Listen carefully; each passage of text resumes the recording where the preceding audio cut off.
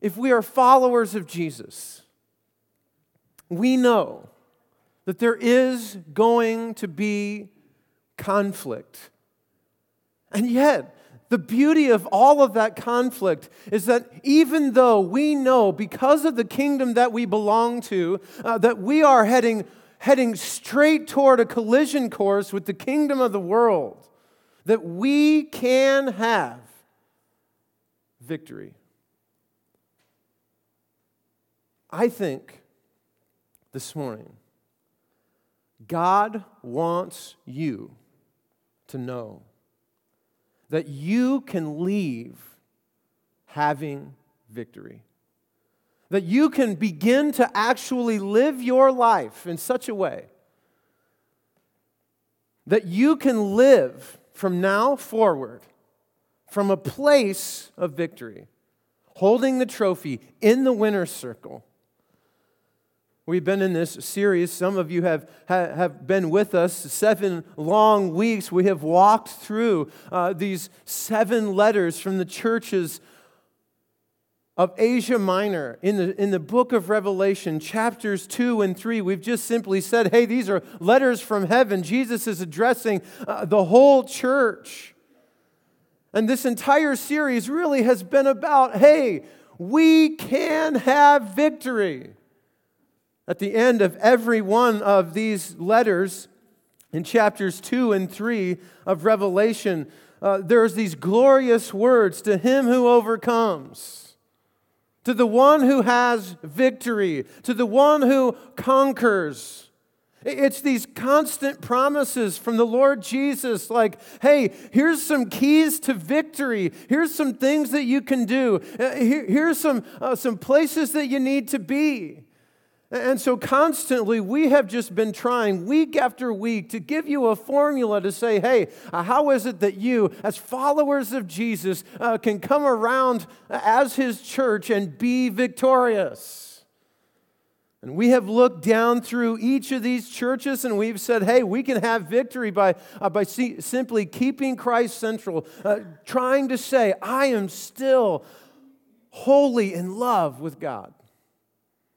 And I'm going to be victorious by not compromising. And I'm going to be victorious by making decisions that reflect a holy God. And I'm going to make decisions that stand in victory and not compromising and standing for truth. And I'm going to let God know every single day that I need Him. And I'm going to demonstrate that. I'm going to find ways of showing God and showing other people that I do really need Him. And in all of that, I have victory. Here's the craziest thing. This is so wild. God does want you to have victory, but victory is not about the breadth of our influence. You see, victory is not about how many people you know. Victory isn't about how big your church is. Victory isn't how many people that you've talked to Jesus about. All of those are wonderful things. But what this whole portion of Scripture has pointed us to is that victory is about the depth of your faithfulness. Victory is about the depth of your faithfulness.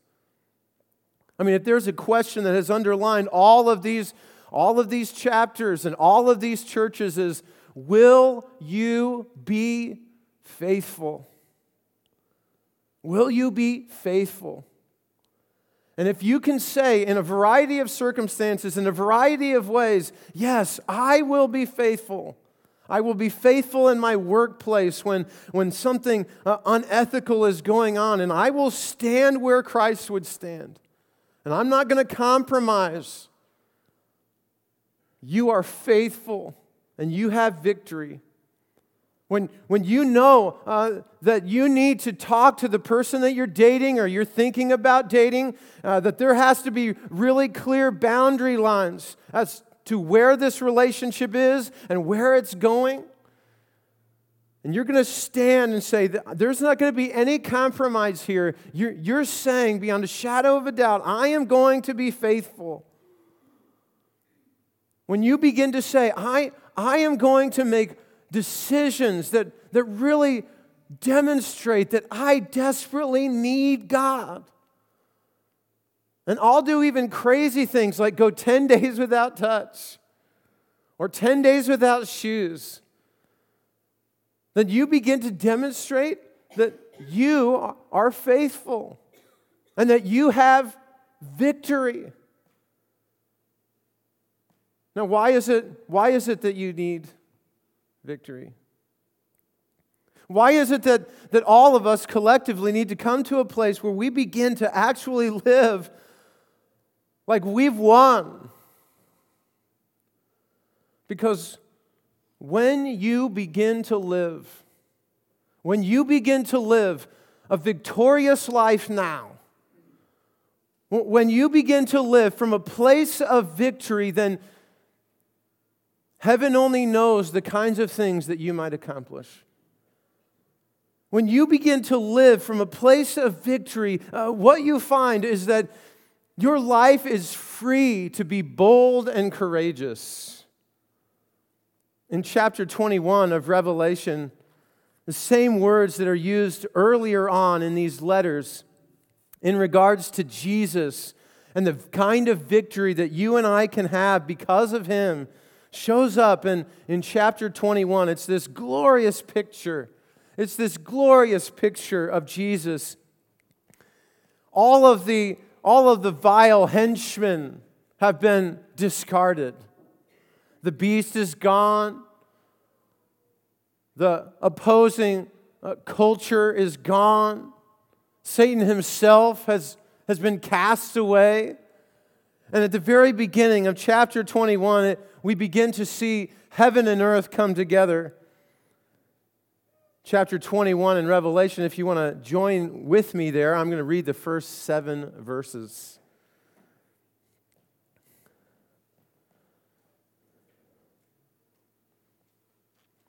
Revelation 21.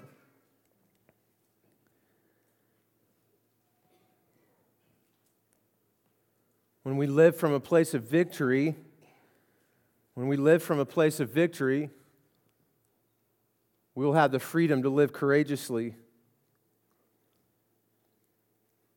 Then I saw a new heaven and a new earth, for the first heaven and the first earth had passed away, and there was no longer any sea. And I saw the holy city, the new Jerusalem, coming down out of heaven from God, prepared as a bride, beautifully dressed for her husband. And I heard a loud voice from the throne saying, "Now the dwelling of God is with men, and He will live with them, and they will be His people, and God Himself will be their God, and He will wipe away every tear from their eyes, and there will be no more death, or mourning, or crying, or pain, for the old order of things has passed away." And He was seated on the throne, said, "I am making everything new." And He said, "Write this down, for these words are trustworthy and true."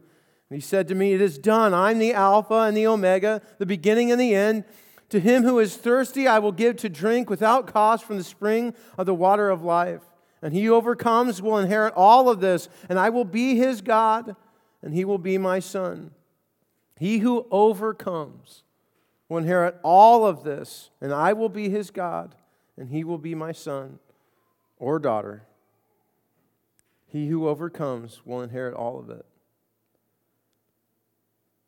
You see, Jesus has already won the victory. Jesus has already won the victory. The victory for you and I has already been won. Unfortunately, you and I have to live in the tension between good and evil, living in a kingdom that is not here. But He says, to the one who will live victory, the one who will live like they belong in the winner's circle, I will give heaven. I will give this place where they can fellowship with me, where there's no more crying or mourning or pain, where the conflict of good and evil is no longer. I will give that place to those who will live from a place of victory. And the greatest part is not only has Jesus won the victory, He wants us to participate with Him right now. Go back just a few chapters to chapter 17. Notice what Jesus says. Notice what John says about Jesus. In chapter 17, verse 14.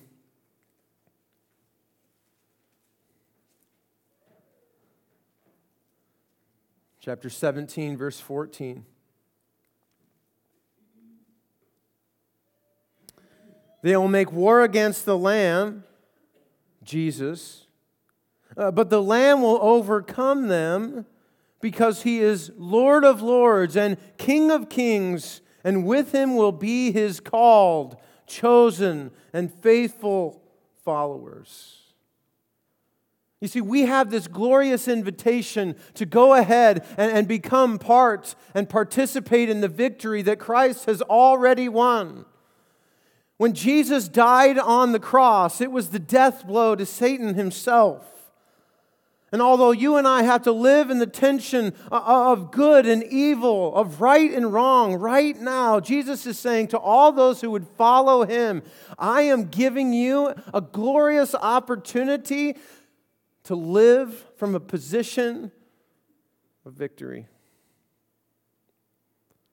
You see, He died, and He was buried, and He was resurrected. And there's something actual that takes place when you and I, as followers of Jesus, walk into the waters of baptism, and we die to self, and we rise again to live a new life. When we participate in that way, and we go forward, we can live every day from a position of victory. And when we live from a position of victory, we're free to be courageous. We're free to be bold. I have a good friend. He works with me. His name is David Haynes. I don't know how old David is. I don't know if he's 70 or 80 or 100. I have no idea, but he's one of the most gentle people I've ever known in my whole life. And every time he speaks, it's kind of like listening to James Earl Jones, right? He just kind of has this voice that soothes you.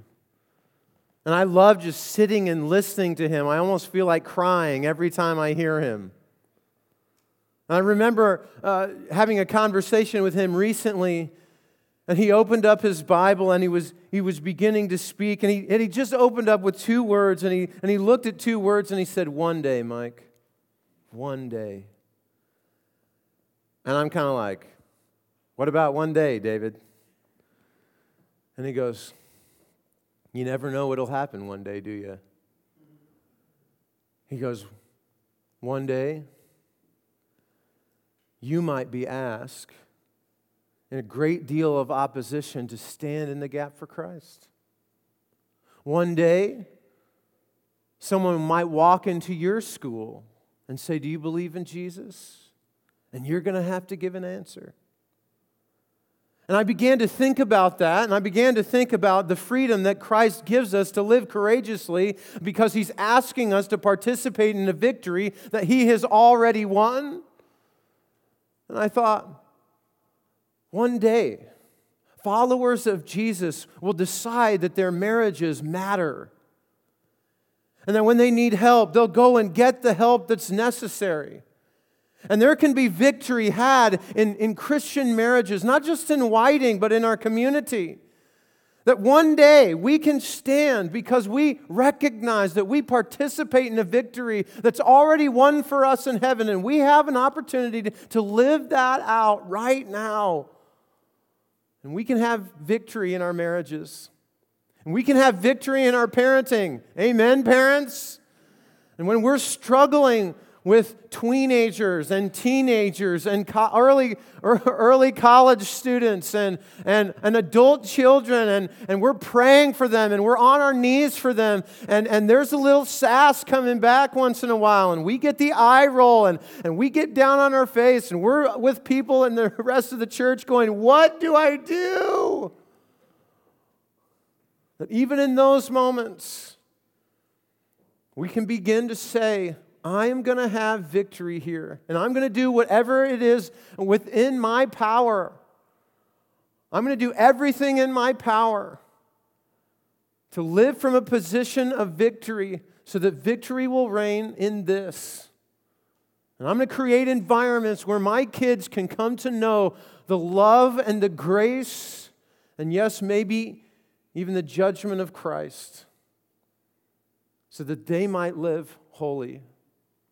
Every day, I was listening to another preacher, and he said, hey, there's this app on your phone. It's called the Echo app. And it'll actually remind you those things, those few things that maybe you desperately want to pray for over and over. And you can set a schedule, and it will pop up, it'll ding on your phone, and you can write out a prayer. And I decided in my parenting that my kids were important enough, I actually hashtagged myself, #kids. And I have a prayer written out on my phone. It goes off at 3:25, about the time they get out of school every day. Why do I share that with you?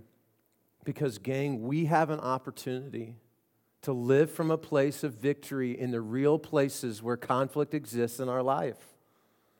Parents, is there conflict sometimes in your home with your kids? Have you ever found yourself yelling more than praising? Have you found that sometimes there's a little more sass in your house than you can almost stand? Then perhaps this message from Jesus is that we can live from a place of victory. Because of what Jesus has already done and what He's asking us to participate in, our marriages and our parenting, that our work ethic at our jobs, that our relationships with friends, our relationships with neighbors, our relationships with people that maybe don't like us very much, that in all of it, we have this glorious opportunity to live from a place of victory. Now, why is any of this important? It's because when you live courageously, when you recognize that you have been given an opportunity to live from a place of victory instead of defeat, it means that you are courageous, but it also means that you teach others how to win. You see, your witness, your testimony, then becomes one of victory instead of defeat. And yeah, maybe you have all of the stuff. You have garbage bag after garbage bag, and maybe there has been a time in your life when you had to try and lug all of that stuff around. And you've got sin back there, and you've got bad choices, and Jesus, because He's asking you to live from a place of victory, He said, hey, let's lighten the load. I'm going to cut that off. I've already paid for that.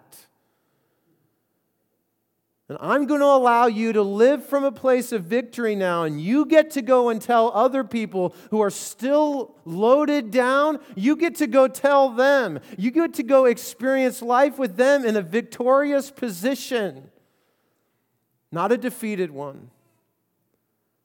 And gang, that is good news. When you have an opportunity to live from a position of victory, you now have an opportunity to tell other people about God's grace. And just because you're living from that position of victory, it means that quite naturally you're going to invite, share, serve. You're going to be walking headlong into helping other people grow in their relationship with Jesus. Not because the church told you to do so, but because you recognize that you've been given a place of victory and you get to share it with other people. Because winners help other people win. Victors help other people share the victory. We have an opportunity this morning to say, I'm walking out of here this morning not defeated.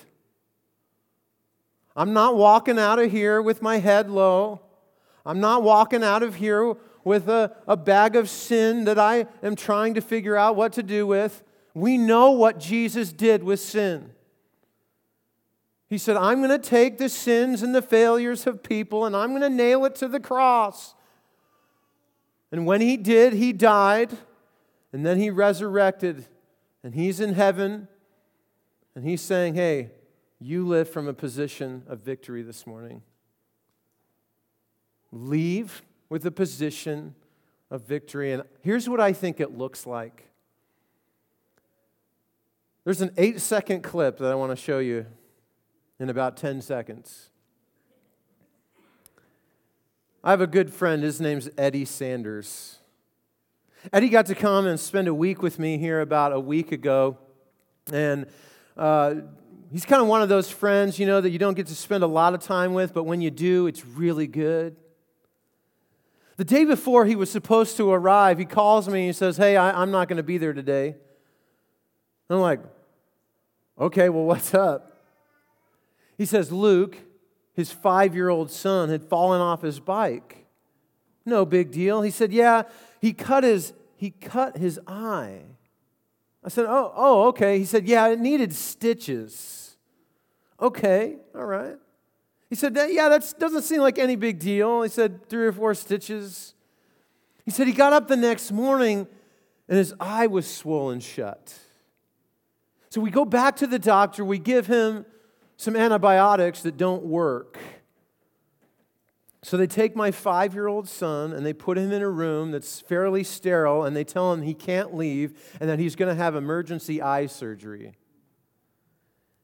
They have the surgery, but he still has to go back to the room but they're afraid of the infection. Imagine a 5-year-old boy in a room the size of a closet for a number of days. The rest of his faculty is just fine, but they tell him, you cannot leave the room. His mom, having the forethought, decided to record the moment he heard that he got to go home. And I want you to see it.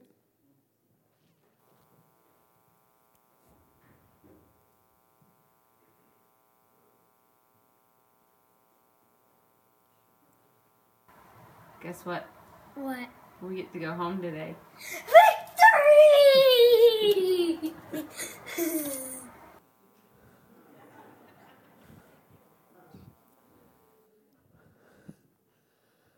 May your hearts, may your minds, may your lives live from a place of victory. Because Jesus is saying, hey, at any moment, you get to go home today. And we can all raise our hands and say, victory! Let's pray. Lord, I thank you for your goodness. I thank you for the victory that you give us. Lord, I pray that in real places, we will stand in victory. I pray, Father, that if we came in loaded with burdens of sin and doubt, that you will erase that. Lord, that you will cut it free from us. That you will release us from the sins of our own guilt. And Lord, that we can begin to live real lives from a place of victory. And Lord, that it will show up.